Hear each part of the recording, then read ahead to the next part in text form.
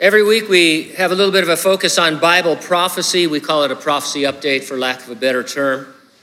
We're considered futurists, and that's a good thing.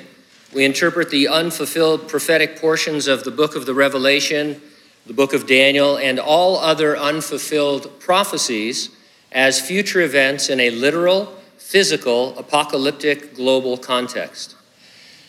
I get asked if COVID-19 has anything to do with Bible prophecy. And the answer, I think, is not directly, but indirectly, it has rapidly accelerated expected prophetic trends. And so we talk on Sunday morning about the trends that you might expect to be happening based on prophecy.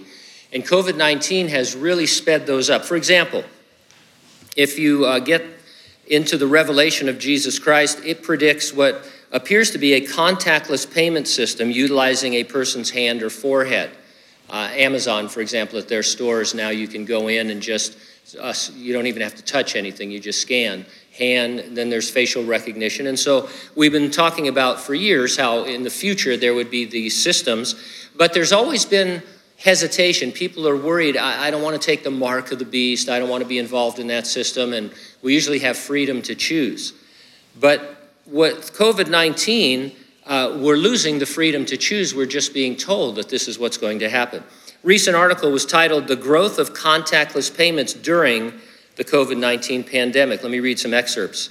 "The rise of contactless has been a key feature of this year as the COVID-19 pandemic merely accelerated what was already becoming more popular.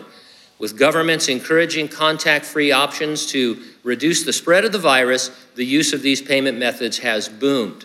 There's been a 30% increase in the use of contactless payments since the outbreak.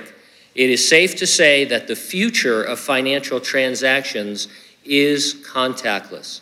Another article reported, "What was previously considered future technology has been deployed ahead of schedule and is being refined with real-world data. The world of the future Great Tribulation will be a surveillance tyranny in which governments can track and control your every move. COVID-19 has people leaning towards sacrificing rights for what they think is the greater good." Another article reported, and I quote, "Even as the frenzy of emergency responses begins to subside, the emergent forms of surveillance that have accompanied this new normal persist. Societies face new questions about how to manage monitoring systems created in response to the virus." Another researcher warned, "Moments of crisis often recast the role of government and the rights of individuals." It seems that government, any government, I don't want to go out on a limb. I'm not talking about just the United States, I wouldn't want to live anyplace else, would you? But it just seems like government in general craves power. And when they see that they can get power a certain way, they kind of gravitate in that way. And we've seen that COVID-19 has frightened people. And whether we agree with the mandates or not, they've given up personal rights in order to slow the spread and things like that. And so it is recasting the role of government and our rights. And so COVID-19, it's not a pestilence predicted in the Bible. It has nothing to do with the book of the Revelation in that sense. But it is accelerating things that the Revelation talks about, and in a way that makes it more plausible for people to accept it. And so that's how it fits in. We believe the resurrection and rapture of the church is an imminent event. It could happen at any moment. Jesus will return to resurrect the dead in Christ.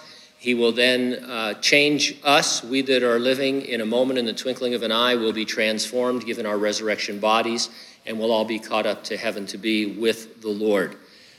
Are you ready for the rapture? That's the question. If not, get ready and stay ready and keep looking up, because, ready or not, Jesus is coming.